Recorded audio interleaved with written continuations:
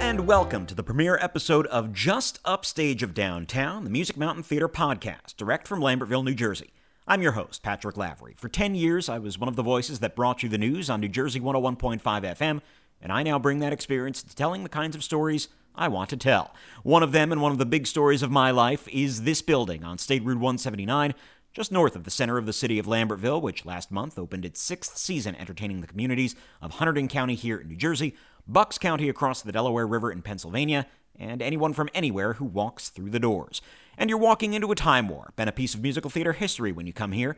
We are near the site where from 1949 to 1970, St. John Terrell operated the Lambertville Music Circus, a seminal entry in the tradition of American summer stock. MMT still runs much like this today, producing an average of 15 main stage productions a year, with anywhere from 2 to 4 week runtimes and a 3-week rehearsal period for each. In the weeks and months ahead, I'll be talking with some of the names and faces best known to regulars and newcomers to MMT. We'll discuss how those seasons are planned, what it's like to work here, how the staff has navigated the COVID-19 pandemic, the signature theater school and young audience series, the state of representation in musical theater in several parts, and one infamous night in the spring of 2022 when everything that could go wrong during a community theater production in the age of COVID did, and the audience was none the wiser.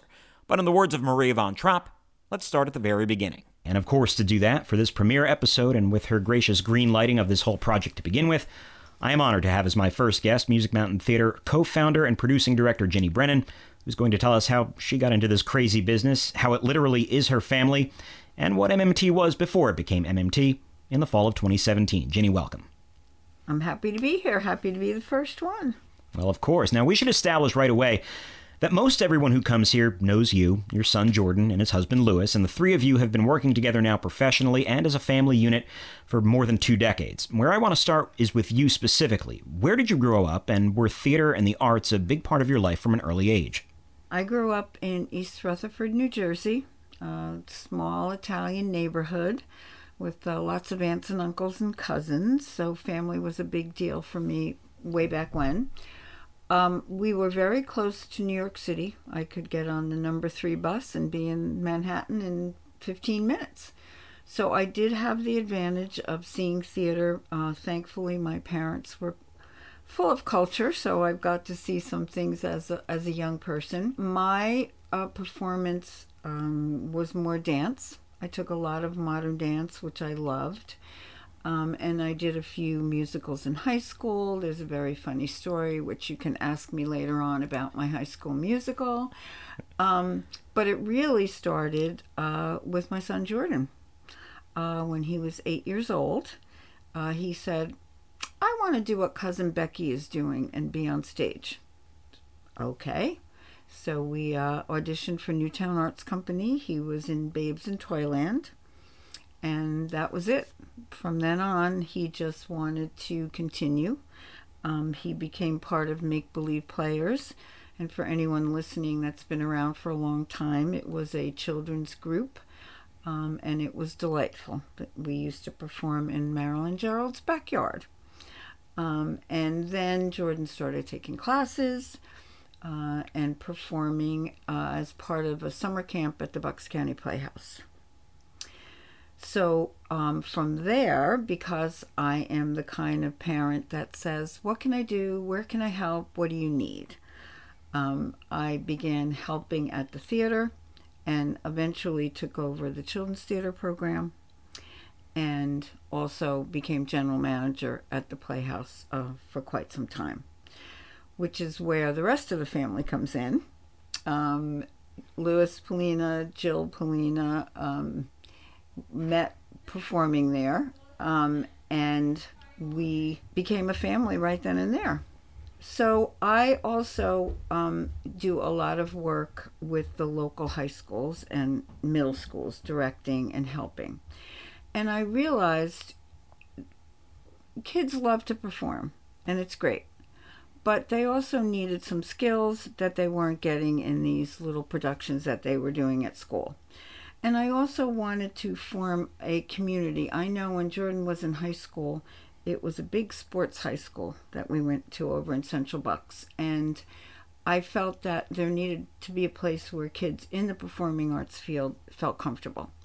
So in 2001, I opened Downtown Performing Arts Center, which was in downtown Lambertville, and we started giving classes for kids. At that time, I was a job coach also in Central Bucks, and I had a group of special needs youth that I worked with, and they decided to come and take a class as well. So I still run that class today, and I still have 2 or 3 of them that started with me in 2001. It is just my heart, that class. So it was going fine. It was mostly children's productions.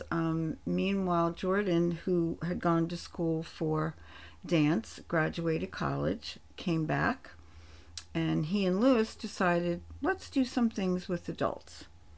So we began doing very small productions with some adults and bringing in some teens.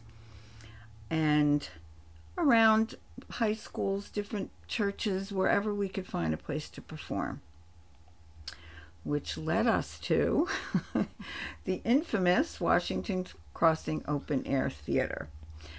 We thought it was going to be a great idea. We'll perform all summer long. It'll be wonderful. And for the most part, it absolutely was. We performed for 7 seasons. And on a beautiful summer night, it was the best place to be. It wasn't always a beautiful summer night, as many of you know. It was terribly hot sometimes. It would rain in the middle of a production. Sometimes you would just watch the sky behind you and pray that the rolling thunder would give you enough time to get everyone off stage and into their cars. We ran it from May until October, so there were many nights of serving hot chocolate in October and people watching under their blankets. But what it did for us was give us exposure to many, many people that I don't think we had before. Traditionally, as DPAC, we had parents and children and aunts and uncles. Now we were attracting a larger audience. And we thought, hey, let's move inside, which we thought would be easy. So we began looking for a spot. The first place we tried was Flemington, New Jersey.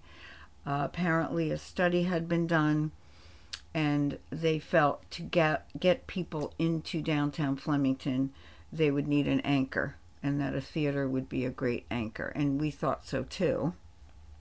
But the right place never came up. The right climate just wasn't there for us. So we continued to perform outdoors. We formed a nonprofit organization, and we began a campaign to move indoors. Still not having a place, but the idea was there. And our studio was up actually not far from where we are now. And one day I happened to pass a small sign that said warehouse for rent. And there was a hole in the ground, and a roofing company was on the property as well. So I approached Mr. Mike Strober and said, what are your plans for that warehouse? He said, well, I'm going to use some of it for my company, and then I'm going to rent it out. And I said, well, would you consider renting the whole place and helping us build a theater? And he said, yes. And I said, oh dear, now what? So we began really starting to fundraise, trying to get some grants, and over the next year or so, we watched that hole in the ground turn into what it is today.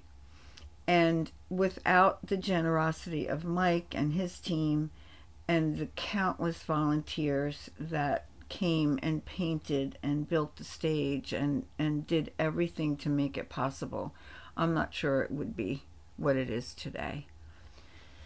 I think you've hit on a lot of things that I wanted to talk about and address with you.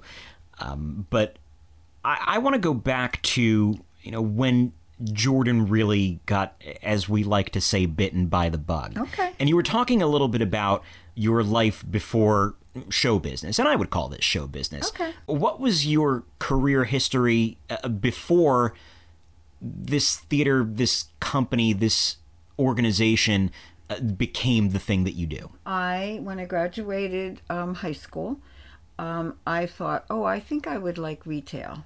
Only because I worked in my aunt's amazing little neighborhood grocery store for many, many summers, and I folded T-shirts in different department stores. So I do have a associate degree in retailing. I spent a very short time in the business. To paraphrase a boss, he said, you are too much of a flower child to be in the retail business. So I changed course and I went back to Ramapo College right here in New Jersey and got my degree in psychology, which is how I wound up being a job coach working in that field, which I loved. And honestly, like I told you before, the theater part of it literally came from being backstage and helping with Jordan from a young age. So the way that I have heard the story told by many, not necessarily you, but the way that I have heard it told is that when you came in over at the Playhouse, it was kind of a, let me help backstage, let me see what I can do. And over time, the family, and I mean the Brennan and Paulina families, grew to operate most of, or a lot of what was going on there. So take me through that and how that experience equipped you for open air and now for here. Well, some of it was because we really had to do a lot of it on our own.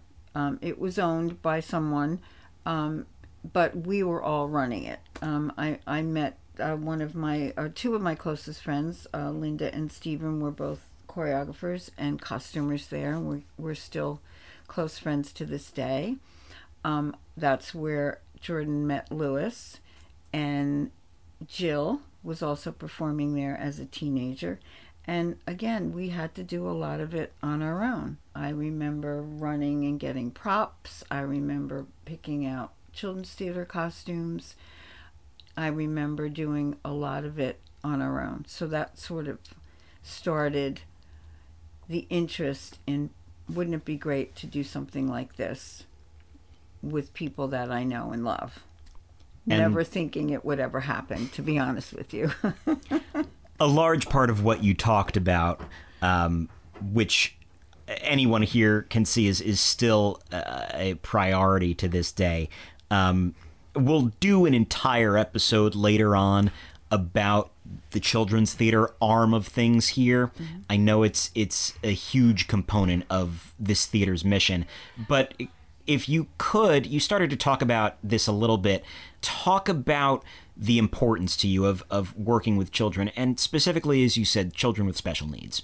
I guess, watching Jordan grow up and see what it did to him and the kids around him, the joy that they got from being on stage, and the bond that there is when you're working with kids and they put on a show together and they take that, final bow and they realize, wow, we really did this. That's one big part of it. The other part of it, as I kind of touched on too, was having a place where kids with the same interest could feel comfortable and be able to express their creativity without feeling like I can't be that person. I don't want anybody to know that I do this. And the special needs, as I said, grew out of me being a job coach.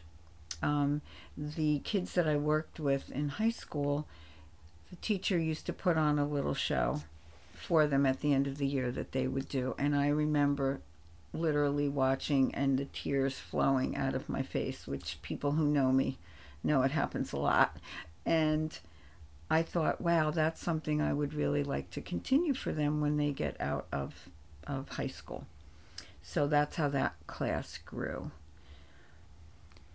I would say, and not to put you on the spot with a compliment, but what I have said to a lot of people who ask me about what goes on here is some form of, and as you said, Lewis and Jordan almost kind of spearheaded, let's do things for adults as well. But I think if this theater never offered any opportunity to an adult performer, what you do for children is so vital and crucial in this community that that alone should be, I think, your reason for existence and sustainability as the years go on. So, well, just to touch on that, yeah.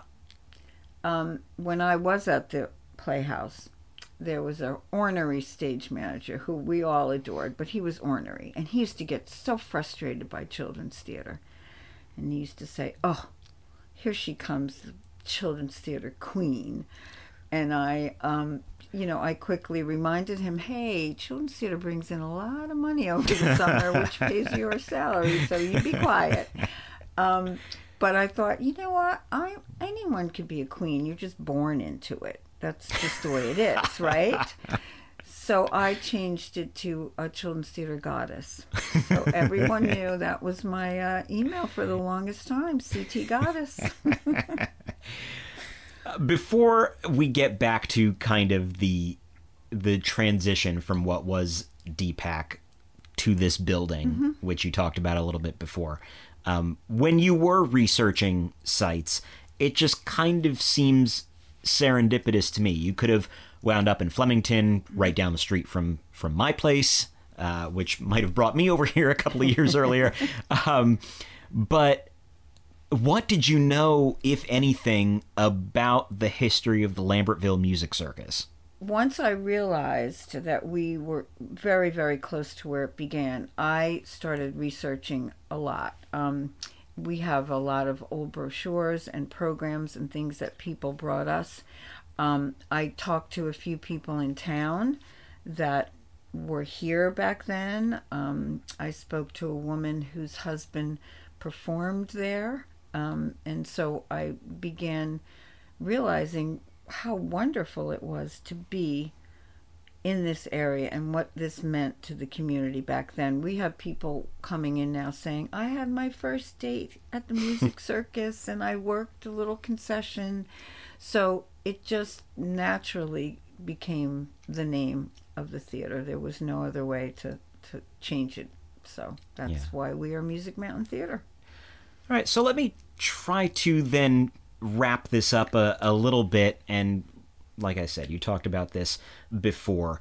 You and Jordan and Lewis have never been shy in these types of interviews to say that at some point running the shows outside, the goal was always to have your own indoor theater. In fact, and we are also going to do another episode about COVID and your response to that, but in the summer of 2020, I know there were a lot of people who were asking, can't we go back to the park? Can't we? And I think it was Lewis who said to me, the whole goal was to get inside and we don't want to go back. Correct. But I asked him this last summer, and I'll keep his response private, except to say that it was poignant and profound. But we were doing Crazy for You. And there is a scene at the end of that show where Bobby, the character that he was playing, his mother forecloses on a theater property and gives him the deed as a gift. And I think the line is, you always wanted to dance on stage, now you have a stage to dance on. Are there some days that the three of you walk into this building, even now in your 6th year here, and say, I can't believe we actually did it? Oh, that happens to us a lot. I'll be standing on the stage giving a curtain speech and thinking, I remember being up in the sound booth. That's where I would give the curtain speech from the sound booth, and, looking out and as I said before, looking at the weather, checking to see if we were going to make the show, what else was going to happen. So the idea of an indoor theater was crazy, really. So when you sit back and look, that not only do you have an indoor space, but you've been running it for 6 years. You made it through COVID and you're still here. Yes, it is one of those wow moments. I remember just anecdotally, and this will happen every once in a while. Usually it's during a rehearsal, sometimes it's during a performance. We were in tech for Moon Over Buffalo last March, and it was a warmer night in March, and there was a huge rainstorm that came through toward the end of the run during Madison Cotnorowski's monologue. And you could hear the rain on the roof. And I knew what was going through her head, which was trying to focus on her lines. But anyone who had been around for any length of time, you could see the weight come off of their shoulders and the sighs of relief, because they knew at least we're inside. Exactly. Yes, the sound of rain on the roof is exactly where it should be, on the roof. I like that it is a warehouse space, so it really emphasizes the sound of the rain. Correct. Music Mountain Theater opened in October 2017 with the Maury Yeston and Arthur Kopit penned Phantom, and began its 6th season in January 2023 with the Tony Award-winning Fats Waller review Ain't Misbehavin'. In the episodes to come, I'll speak to the cast of Ain't Misbehavin' about their experience working on the show here, but also the broader issues of representation and visibility in theater. But I'll also be talking to Louis Polina and Jordan Brennan about how a season comes together, for what shows performance rights have eluded them, which shows they don't mind repeating every now and again, if there are any shows they'll never do again, and how each season serves its two intertwined communities, the performers and the audience. Once again, I'd like to thank our first ever guest, Ginny Brennan. We'll have Ginny back on some future episodes as well. I'm Patrick Lavery, and you've been listening to Just Upstage of Downtown, the Music Mountain Theater podcast. To be continued.